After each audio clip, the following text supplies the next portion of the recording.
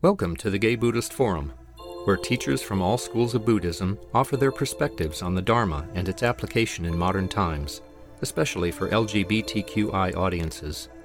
These talks are offered freely to the world and made possible by appreciative listeners. If you would like to support our efforts to share the Dharma with underserved audiences, please visit gaybuddhist.org. There you can donate, find a list of upcoming speakers, or enjoy many hundreds of these recorded talks dating back to 1996. We'll go around the room and say our names, and then we'll hear from our speaker. My name is Grisha. David. My name is Rich. Tucker. Don. My name is Mark. I'm Carl. My name is Michael. I'm Grant. My name is Christian. My name is Henry. I'm Brad. Mariano. Tony. Ricardo. And Pat. Peter. Stephen. I'm Hal. I'm Richard. Jay. My name is Paul. My name is Harley. Jim. Jeff. My name is Jerry. And David. I'm also Jeff. I'm Larry. John. My name is Matthew. My name is Clark. Okay, welcome everyone. Today, James Baraz is speaking today, and James Baraz has been a meditation teacher since 1978. He is the creator and teacher of the Awakening Joy course since 2003. He leads retreats, workshops, and classes in the U.S. and abroad. He is a co-founding teacher of Spirit Rock Meditation Center and co-author of Awakening Joy, the book based on the course, with Shoshana Alexander. He is a guiding teacher for One Earth Sangha, a website devoted to expressing a Buddhist response to climate change. So, thank you. Thanks. That's me. Well, first, I want to say how happy I am to be here with you and sit with you. It's been quite a while since I've been here, but I do remember being here before and enjoying it. And I was wondering what to talk about, and I was just speaking before with a couple of people. I had a couple of possibilities, talking about the judging mind and some other things, but with a little bit of encouragement, I think I'm landing on sharing about awakening joy and about this perspective or approach to practice as really a path of well-being and happiness. I know some people have either done the Joy Course or said that they read the book. A couple of people mentioned that. How many people are familiar in some way with it? Okay, so it's just a few. You can be agents of the teachings after I share. And also to let you know, let's see, I have 2 books I happen to have in my car that are out there. And I do this course every year from beginning of February, if people do it online, end of January live in Berkeley, through the middle of June. And I'll share with you a bit how that came about and some of the basic principles of the course. Hopefully, of this approach. Hopefully, it'll be a useful perspective to keep within your own Dharma practice. When I first got turned on to the practice, this is in 1974 at Naropa Institute. It was the first year at Naropa. That's where I met Joseph Goldstein. Jack Cornfield was also there that year. They'd both just come back from Asia. And it was like a Buddhist summer camp, spiritual summer camp. Ram Dass was there. That's what brought me there because Be Here Now was a book that changed my life. And I asked Ram Dass at the beginning, well, what about meditation? I've been doing TM for a few years before that. And he said, go check this guy Goldstein out. He's pretty good. And when I first heard the teachings from Joseph, it was like coming home, as perhaps everybody here has their own story about when it clicked and said, oh my goodness, I think I found something that really rings true for me. And I had been in a lot of internal suffering, although my life looked okay on the outside, but I didn't like myself very much. I was very insecure and shy. And Joseph was saying, it's possible to not be run by your neurotic thoughts. That had never crossed my mind as a possibility before. And I believed him. And I said, I'm going for it. And sometimes, if you've had a lot of suffering, you're that much more motivated. And I was very motivated. I did a lot of retreats for the next 10 years. Really, my life outside, I was a school teacher for most of that time, 5th and 6th grade in New York.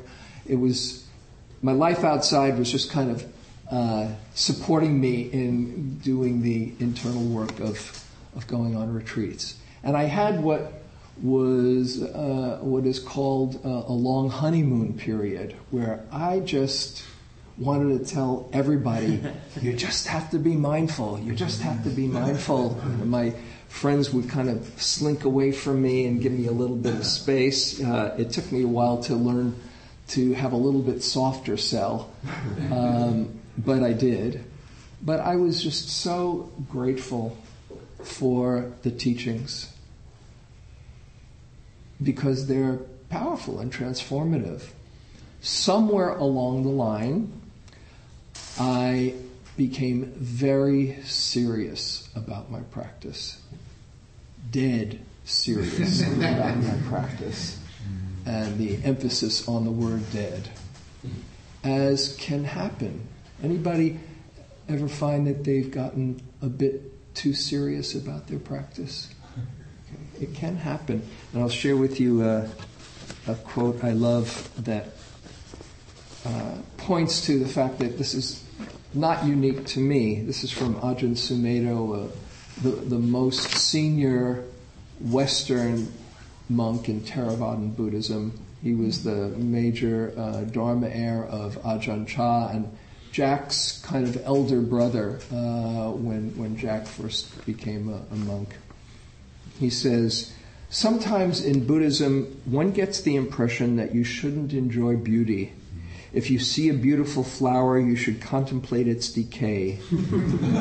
Or if you see a beautiful person, you should contemplate them as a rotting corpse.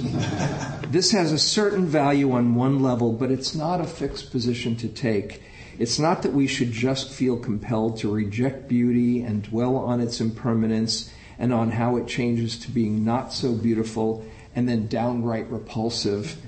That's a good reflection on anicca, dukkha, and anatta, impermanence, unsatisfactoriness, and the selfless nature of reality.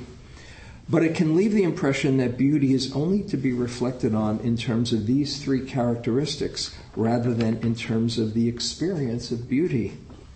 People who can't see the beauty of the good or the true are really bitter and mean. They live in an ugly realm where there's no rejoicing in beauty and goodness and truth. But once you have true insight, then you find you enjoy and delight in the beauty and the goodness of things. Because truth, beauty, and goodness delight us. In them we find joy. So I was in this space where I lost my joy for quite some time, even though I was a teacher of the meditation, and it was subtle, but it was there. somehow it wasn't okay for me to have my natural celebration and gratitude for life, which is just a part of my temperament. That was why I was so drawn to Be Here Now and Ram Dass and Neem Karoli Baba, who was a major awakening of my heart. He's Ram Dass's guru in Be Here Now, Maharaji, as he's called. So when I lost my joy, somehow I felt it wasn't okay to let my natural love of life be expressed. And it's not there are reasons for that kind of distortion. And I'll share with you a couple of teachings where one could see how easy it is to get distorted in this way. One is the concept of samvega. Anyone know that word, samvega? S-A-M-V-E-G-A, samvega. And this is a very valued understanding. And this is the definition of samvega. This is from Thanissaro Bhikkhu. Samvega, the oppressive sense of shock, dismay, and alienation that comes from realizing the futility and meaninglessness of life as it's normally lived. A chastening sense of one's own complacency and foolishness in having let oneself live so blindly, and an anxious sense of urgency in trying to find a way out of the meaningless cycle. Fun, huh? You hear that and say, oh my goodness, let's get out of here as fast as we can. This is a very important and rich understanding that one can come to in practice, but it can easily be misunderstood. And the key words in that definition comes with realizing the futility and meaninglessness of life as it's normally lived. And as it's normally lived, we get all kinds of messages about what real happiness is. Here's one message, and this is an ad that somebody gave me many years ago just to see what we're up against. This is called The Gold Shivers. Beautiful woman, draped in gold, very happy. Here's the ad. The gold shivers, that electric excitement, that thrilling warmth. Every new piece of gold jewelry ignites it once again. Nothing makes you feel as good as gold. Two-part. You can see her while I share the rest. What is the real substance of gold, of a new piece of gold jewelry? Emotion, pure and powerful. From the first small shiver of excitement when a shimmering necklace of gold beads catches a woman's eye, to the great shivers of delight when the coveted object actually becomes hers. Among life's pleasures, count this deeply felt euphoria as unique. The only way to get the gold shivers is by getting the gold. It's brilliant, isn't it? You might not even care for jewelry, but you see that and say, I'd like some of that too. Or you might say, I'm a Bay Area conscious critical thinker. You can't put that over me. The thing is, it works. It works. That's why Coca-Cola will pay millions of dollars for 30 seconds of your attention so you can see, happiness in a bottle. Yeah. They're not saying, we're going to turn people on to this new drink that they've never heard before. It's just getting that in your brain. Oh, happiness, Coke. And so all kinds of things get in there, from supermodels who never think that they're thin enough, who starve themselves with being anorexic or bulimic, to men who get the message that they're supposed to be tough and strong or successful and rich, even though there's a part of us that says, that's just madmen. It gets in there. And so there's deep kind of conditioning. The Buddha talked about it 2,500 years ago, even before it was brought to a science of how to manipulate the mind. So the meaninglessness of life as it's normally lived. Another teaching that I'll share with you again to see how it can get distorted is the concept of nibbida. Nibbida, Nibbida. Again, a very important realization. Nibbida. This is how it was traditionally translated in old Victorian English when the Pali Canon was translated into English many years ago. Nibbida, and it's in relationship to this body-mind process called the aggregates, the 5 aggregates, which is another way of saying our body and mind. Nibbida, one should abide in the utter disgust of the aggregates. Or another translation, he should dwell engrossed in revulsion towards the aggregates.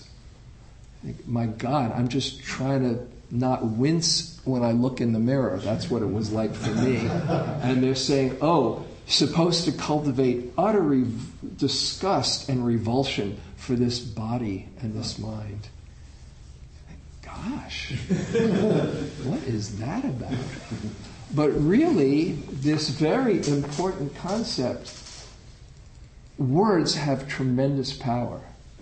And a more accurate understanding of the word nibbida is disenchantment. One should have disenchantment with regard to this body and this mind. That is, not be enchanted so much that you are caught in grasping and thinking, that's going to make me happy. Wow, I've got to have that. And when you can experience nibbida, you see it's just a package. It can be a beautiful package, as Sumedho talks about, to appreciate the aesthetics of it, but to not be so enchanted that you're lost. And nibbida, disenchantment, is breaking the spell of that enchantment. And I'm sure all of us know, when you go beyond the package, particularly around other people or around ourselves, the real beauty lies in who's in there besides the package. Some people have the karma of being quite beautiful to look at, which can be heavy karma in itself. Believe me, I've been with many beautiful, attractive people that it's very heavy karma, or difficult, challenging, as the Me Too movement is the perfect example of that. And some people aren't, but to not be so caught up in the package, so nibbida. But you hear that and you think, I'm supposed to have disgust for this body. And so I got very distorted. Conceptually I knew better, but inside, in a deep cellular way, it's not okay to enjoy life or to appreciate the good or the beautiful.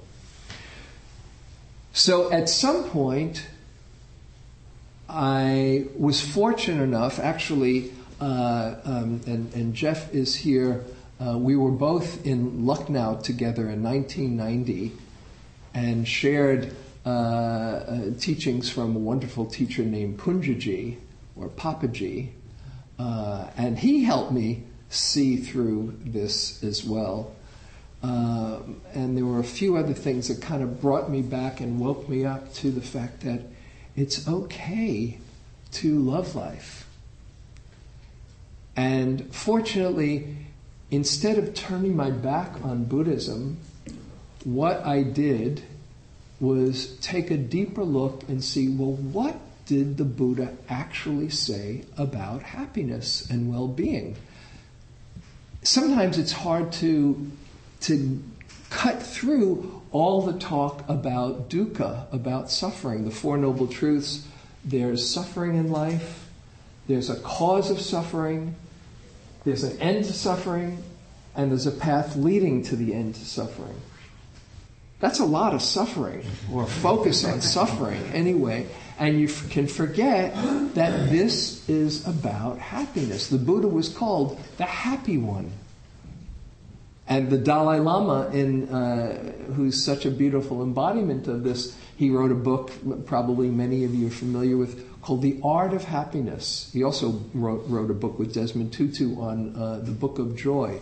But The Art of Happiness starts out with this line: the purpose of life is to be happy. The purpose of life is to be happy. Now, I find that such a powerful line. The purpose of life is to be happy. Just notice how that lands if you really take it in. Because when we can find true happiness, our own true well-being, which is different from the gold shivers, then all of the beautiful qualities that we've been gifted with in life naturally shine through. And we experience it from the inside, and everybody gets the goodies on the outside. So I took a look and I said, okay, well, what did the Buddha actually say about happiness? Where can it be found? How can it be genuinely cultivated? And I looked at the teachings, and there were 3 particular teachings in the Pali Canon, which is the teachings that have come down, particularly in Theravadan Buddhism, that are preserved, that struck me in a very profound way. One teaching is pointing to where real happiness lies, and it's the teaching on wise effort. There are 4, technically in the definition of wise effort, there are 4 components of wise effort. 2 having to do with what are called unwholesome states, or akusala, states of suffering, and 2 having to do with kusala, states of happiness, of well-being, wholesome states. And the unwholesome, akusala, states like greed, hatred, delusion, envy, rage, confusion, lots of all of those states that probably you're somewhat familiar with. And he says, guard against those states arising.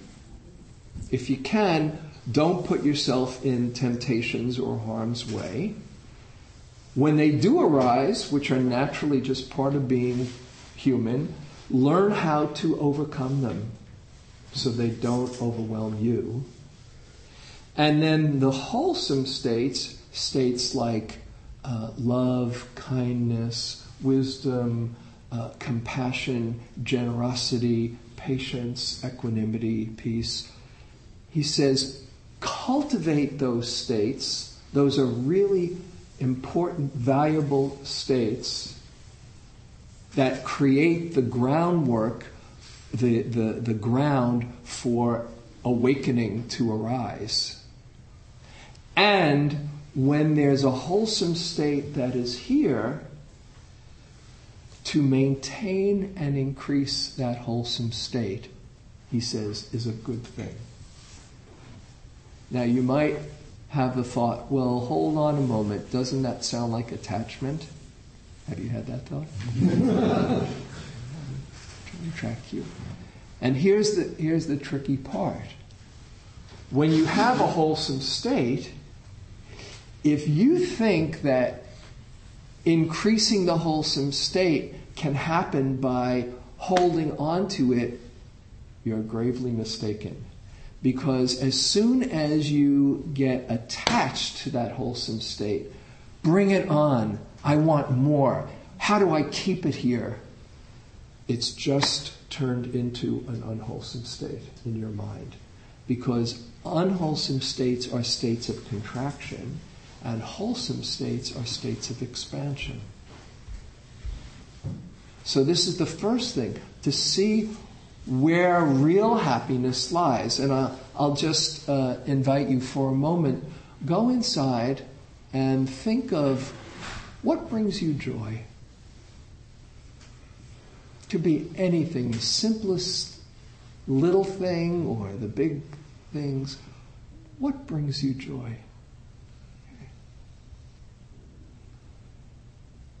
And how does it feel when you're experiencing it? Right now, as you recall, how does it feel inside, even just to remember it?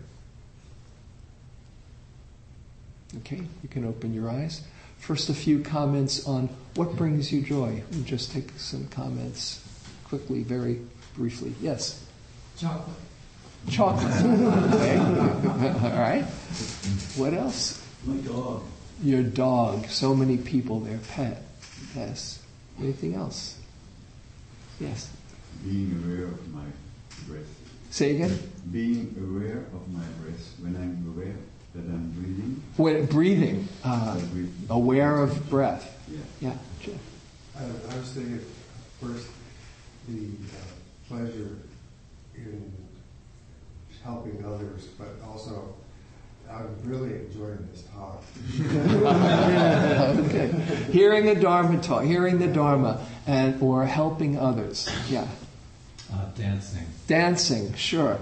So many. One more. Nature. Nature, sure. So many. Those are often the common things. Some kind of creative juice. Being with children, seeing a beautiful sunset, whatever. Nobody said the jewelry. So it's not in things, it's in the awareness of connection, and in a state that opens your heart. And now just go back again, the thing that you just remembered, and notice when you think about it, remember the last time you were experiencing it, or even right now, what's the feeling inside? If you were going to describe that feeling. It's like the opposite of making a fist. Okay, so opening, yes. What else? Somebody? Warmth. Warmth. There's many words. I'm not looking for the right answer. What else? How would you describe it for you? Total engagement. Total engagement, yes. What else? Anything else? Joy. Joy, yeah. Okay. Physiologically, though, these are all qualities of expansion. So different than anger, frustration, rage, which are part of being human. I'm not saying those are bad things, but those are states that are unpleasant, that are suffering and lead to more suffering. These other states are states of well-being that are expansive. So he says to cultivate these states, loving kindness, mindfulness, compassion practices, joy, equanimity, cultivate them, and when they're here, to maintain and increase them. So now, how to maintain and increase them without getting attached.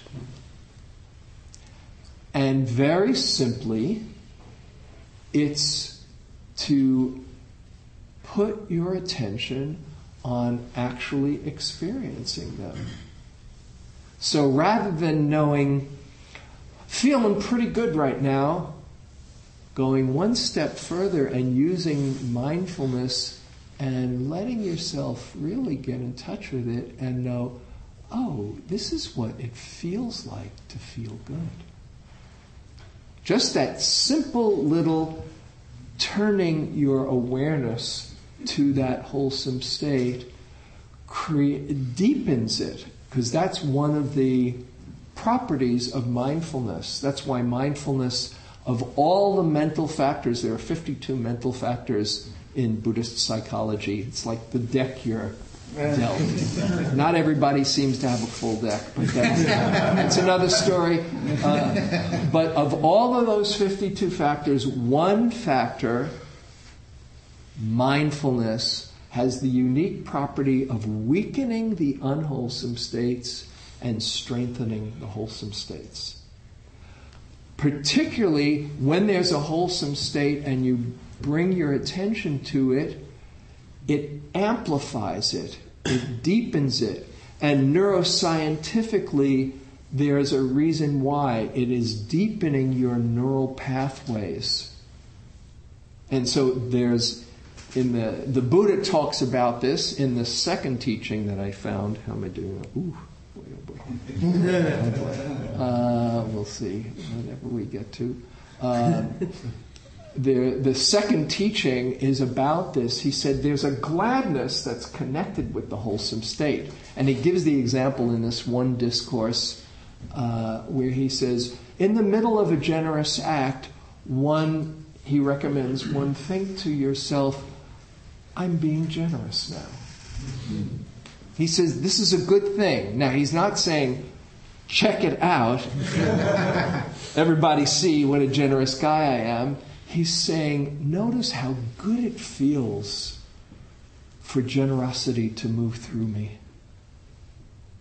And he says in this discourse, that gladness connected with the wholesome state, I call an equipment of mind to overcome all ill will and hostility. So, for instance, you're having a bummer of a day, and then all of a sudden you see kids playing, or somebody says, hi, oh, it's so good to see you. At a moment you feel of gladness, and it dissipates everything else going on before that. He also says that gladness, one gains inspiration in the meaning, inspiration in the Dhamma, in the truth. One gladdens the heart. So he says, pay attention to the wholesome state when it arises. And there's, on a neuroscience level, in recent years, neuroscience has corroborated all of these teachings. When you pay attention to that wholesome state, you deepen it. As my good friend Rick Hansen, he's been here, hasn't he? Didn't somebody? Yes. No? Yeah. So, and he's a dear friend.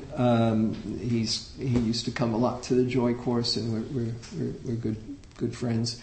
And he's written a few books, Hardwiring Happiness, Buddha's Brain, about the neuroscience behind the Buddhist teachings. And he gives a formula. You can take this with you. He says, when you're feeling a wholesome state, pay attention to it for 15 seconds. You don't have to make a big show of it. Just go inside. Well, this is what it feels like. I'm feeling pretty good. And then this is his recommendation. If you do that 6 times in a day, I know that's 90 seconds of well-being if you can handle it. Do that 6 times in a day over the course of a 2-week period. You will notice a shift in your general demeanor. One, because you're deepening your neural pathways, and also because you're starting to be on the lookout for what's good, which takes some practice, because generally we are more geared up, wired up to look for what's wrong. We have this almond-shaped cluster of neurons in our brain called the amygdala that scans the horizon for what's wrong, and it's particularly activated under stress. We tend to see the negative. It takes practice to look for the positive. Some people are naturally that way, but for many of us, we more tend to be scanning for the dangers. This is sometimes known as a confirmation bias, where you'll find what you look for. If you're looking for how everybody is going to disappoint you, you will get a lot of evidence to corroborate that, but your brain will miss all the times that that's not so, or tends to. If you look for the goodness in people, you will not only help bring it out, which has been shown to be so. When you're around somebody who sees your goodness, you feel it just calls it out of you. But the more you look for it, the more you will find it, because your brain has this confirmation bias to confirm what your hypothesis is. Oh, there's good inside there. And if you don't look for that, if you look for how everybody is a jerk and watch out, then you'll likely miss all the other times that doesn't ring true. I'm just thinking now. I'm just thinking of this line by Albert Einstein. He says, perhaps the most important question a human being can ask is the universe friendly or not? Because if we have the confirmation bias that the universe is not friendly, it's dangerous, and of course you've got to be on the lookout. You don't want to be pie in the sky. Yeah, there's danger out there. But if you see underneath it, it's just people that are confused or ignorant, but that life wants to support us when we can open to it. It changes our perspective on things. And you probably know people who tend to help you feel relaxed because they see your goodness. And that's what they're creating in that field. Of course, again, you don't want to be naive, but to really go through life that way is much more enriching. Okay, so that the second principle. First one, notice where happiness lies. Second one, be aware of the gladness when you're feeling that moment of uplift connected with the wholesome. And as I say in the Joy Course, many people have told me over time, the one thing that they remember from doing it is the words, don't miss it. Don't miss it. Don't go through life with blinders on. There's a famous expression, trust in Allah and tie your camel to the post. You don't want to be really naive. But don't miss all the good in life. And as the Buddha suggests, maintain and increase those wholesome states because they help you have a container for all the hard stuff. And then the third principle that the Buddha says that's confirmed in neuroscience, he says in another discourse, he says, whatever one frequently thinks and ponders upon, that will become the inclination of their mind. Can you argue with that? It's all about habits of mind. And so if your confirmation bias is to see what's wrong, that will be the inclination of your mind. In modern neuroscience, there's an axiom that expresses this very succinctly. Neurons that fire together, wired together. And so it's all about practicing wiring the goodness and noticing what's good while we are tuning into taking care of what needs to be taken care of. So those are the three principles, and what I then did once I saw those and it made sense to me was pick out 10 wholesome states from the teachings that he suggested to cultivate. And when you're cultivating them, when you're experiencing them, don't miss it. And over the course of time, as you do that, you naturally start to incline your mind towards the good in life. And so we're almost out of time.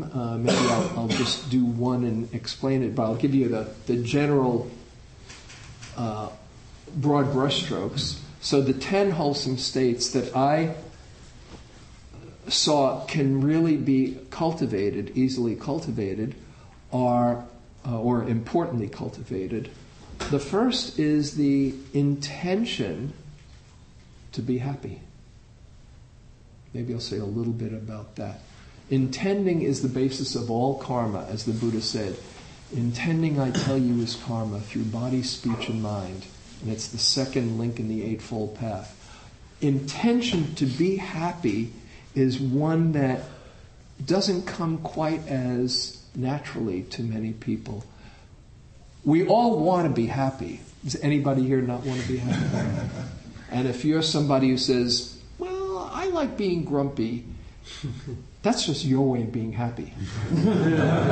Whatever turns you on. But if you look, you'll see that everything that you do comes from a place inside that says, this will make me feel a little bit better, or this hopefully will make me feel not as bad. Even if it's misguided, there's a place that is coming from you, the intention for greater well-being. Often it's misguided, but to get in touch with where real happiness lies and to activate that real wholesome place that's rooting for your happiness, that's the key.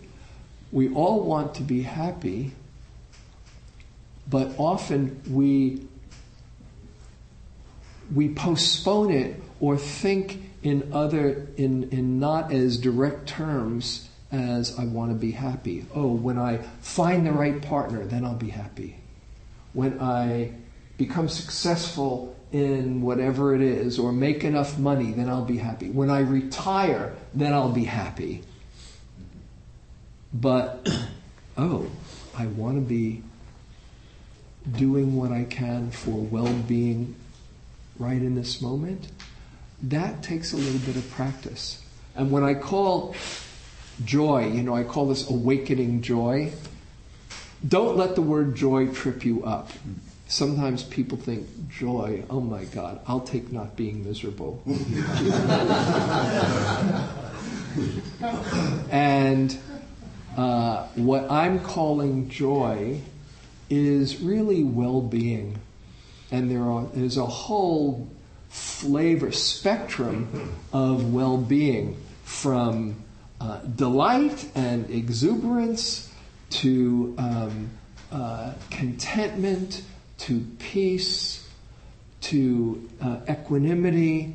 So it's not that it's supposed to look any one way. All of these states are these states of openness, kusala. And any flavor of that is fine. And in fact, sometimes when people think, say, I'm trying really hard to be joyful, I say, that's not going to work. Don't try hard to be joyful. Start by noticing when you're not miserable. Oh, I'm not miserable. Oh, that's okay. So, the intention, however, to say, I really want well-being, and putting that at the forefront is the key decision that everything else follows. Then there is mindfulness itself, which is as I said, weakens the unwholesome state and strengthens the wholesome states. It's the direct way, as the Buddha said, to overcome sorrow, lamentation, and grief, despair, and realize the highest happiness, mindfulness. The third is gratitude, a very direct way to open the heart. The fourth is learning how to open up to the hard stuff. It's an essential piece. If you're just saying, I'm in a feel-good program. I say, no, this is a feel-everything program. You've got to learn how to use the sorrows and the sadnesses as part of your understanding and growing that you can be with everything. And this is a basic premise of what the Buddha spoke of, where he said that suffering can lead to faith, can lead to gladness, joy, peace, and enlightenment. How many people have been motivated by their suffering to look for a deeper meaning in life and led them on their spiritual path? Take a look around. That's how it works. So to really see suffering in a different context rather than, if I were running the universe, I'd do a much better job than this, and this is a terrible mistake, to, okay, this is what I've been given. How can I use it to deepen my heart and my compassion and open up to the hard stuff? So that's the fourth step. The fifth is integrity, what the Buddha called the bliss of blamelessness, sila, the foundation for well-being.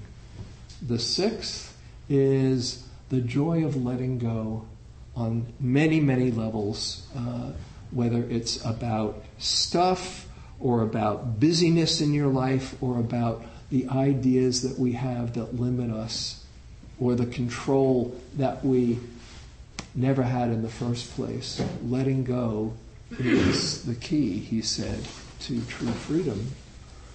The seventh, I'll give you a quick tour of the Joy Course in a couple of minutes, is learning to love ourselves, which is so crucial, key in this whole process. Because until we do, we're looking for confirmation from everyone outside. And as we see all the goodness inside, it shines through. The eighth is our connection with others, loving kindness, metta, forgiveness, playfulness, mudita, sympathetic joy, that joy of connection. The ninth is compassion, compassionate action to express our caring in the world. And the 10th I call the joy of simply being, where you're not trying to cultivate anything. It's already here, just resting in the moment. So,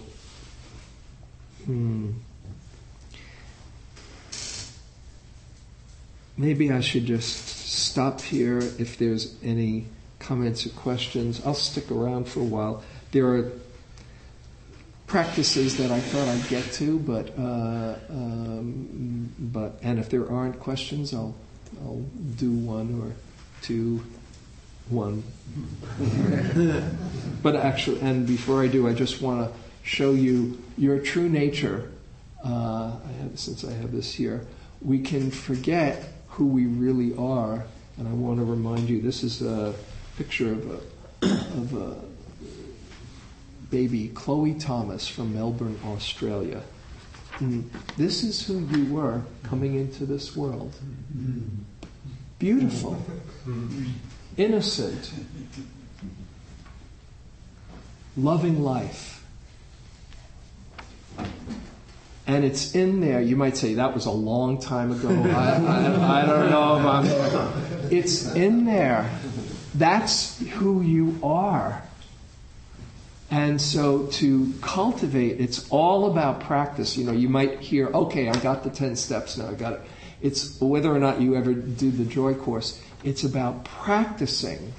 That's what the Buddha talked about, cultivating all of those beautiful states so that you can access the Buddha inside that's in there all along. That's why when you take refuge in the Buddha, it's not just to that inspiring being that lived so many years ago, but the Buddha right inside of you. This is what you're hoping, you're bringing out, not just for yourself, but for everyone in your life. So maybe I'll just stop here and see any comments, questions. Yeah. So I took the joy class at least once. I was trying to remember if I took it a second time.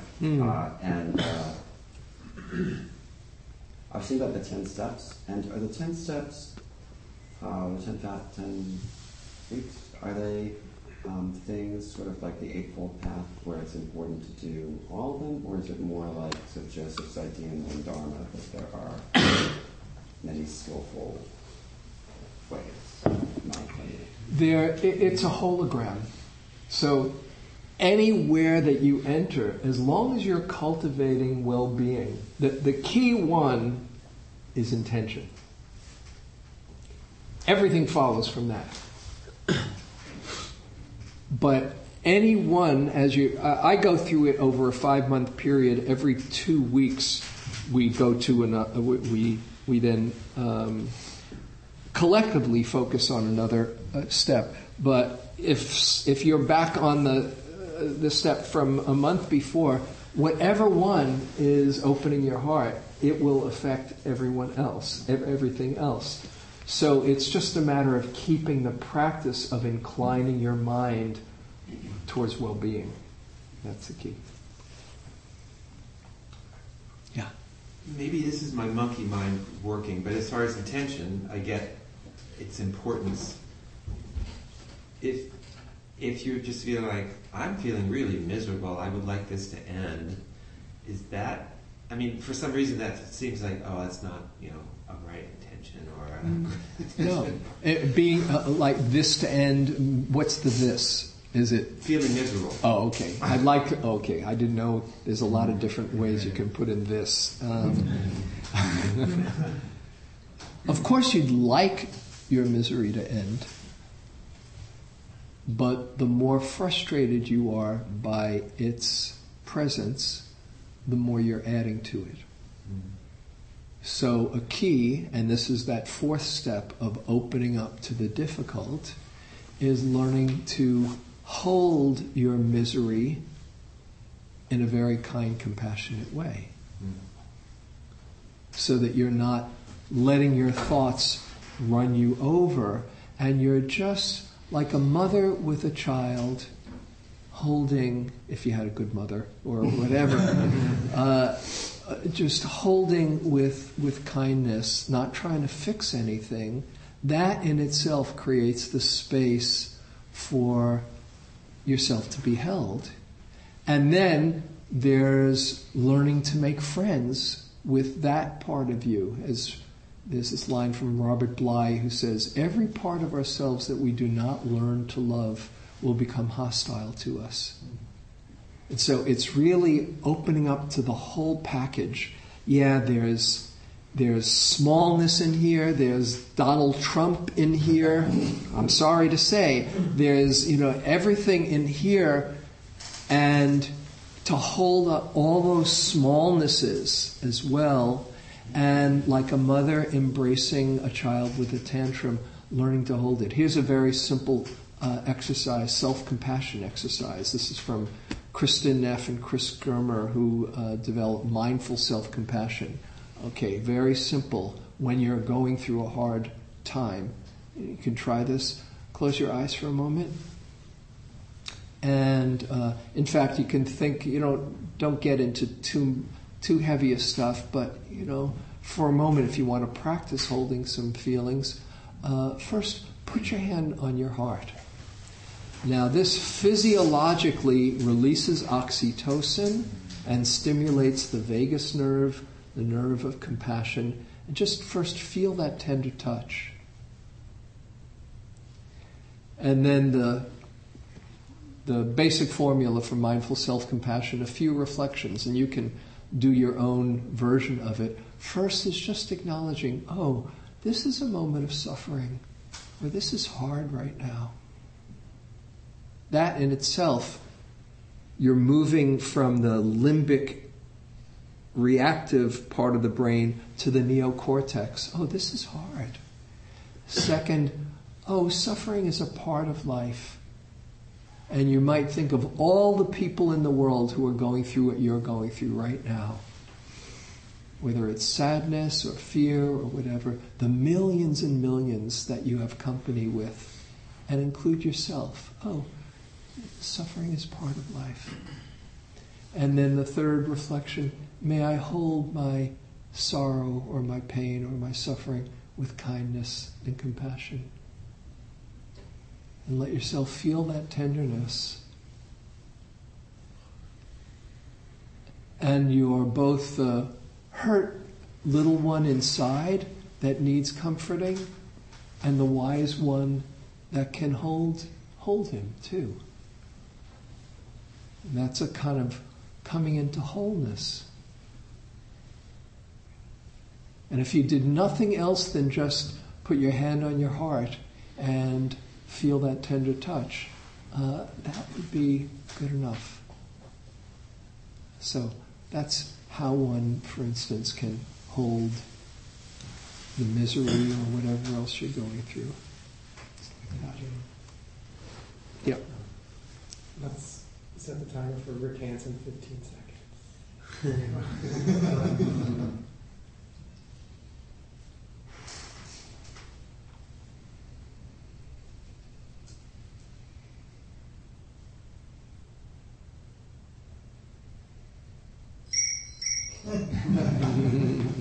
Five more to go.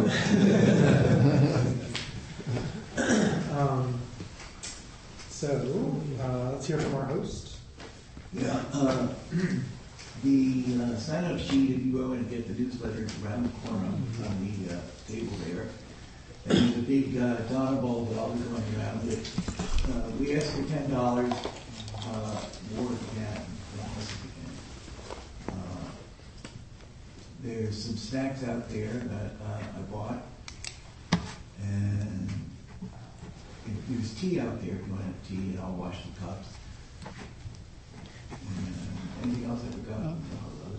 One thing I'll mention, I just realized that, as I often do, I'll just put out a list if you want to be told about when the next course is. By the way, there's a suggested donation, but I don't keep anyone away. So finances, I don't want to be an obstacle. And if you want to find out about the course or other things that I do, you can just put your name and email on.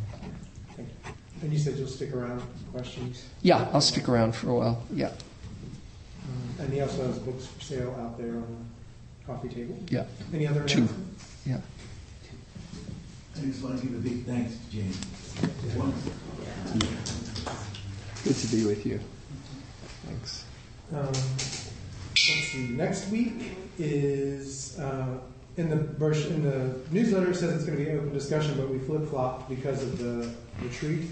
So next week will be Prasada Chitta Dhamacharya, who's an ordained member, of the Triratana Buddhist community, the one that lives upstairs. Prasada Chitta teaches meditation, yoga, and Buddhism at the San Francisco Buddhist Center. His practice and teaching grows out of a valuing of friendship and community.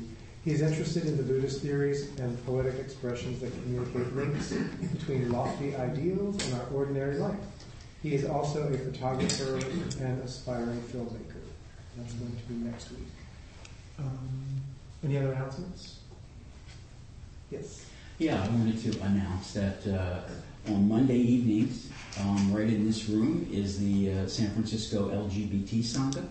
Same format as here, half-hour sit, only it's a half-hour Dharma talk instead of an hour. And it's been going on for about 16 and a half years, and it's a small group, mixed group, very diverse. So if somebody wants to have another group meditation, back-to-back, Sunday and Monday, tomorrow night, 5:30. All right. Let's gather for dedication.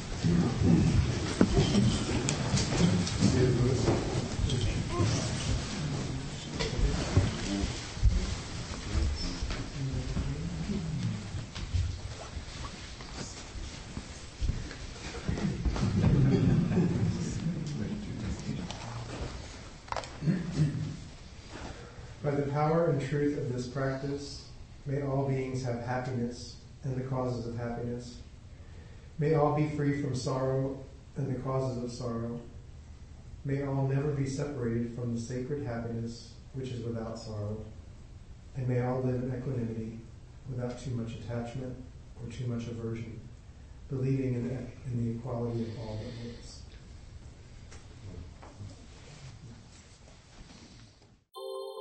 Thank you for listening to the Gay Buddhist Forum. If you would like to hear several new talks per month and be notified of upcoming speakers so you can participate live, please subscribe to this podcast, like us on Facebook, and join our mailing list by visiting gaybuddhist.org.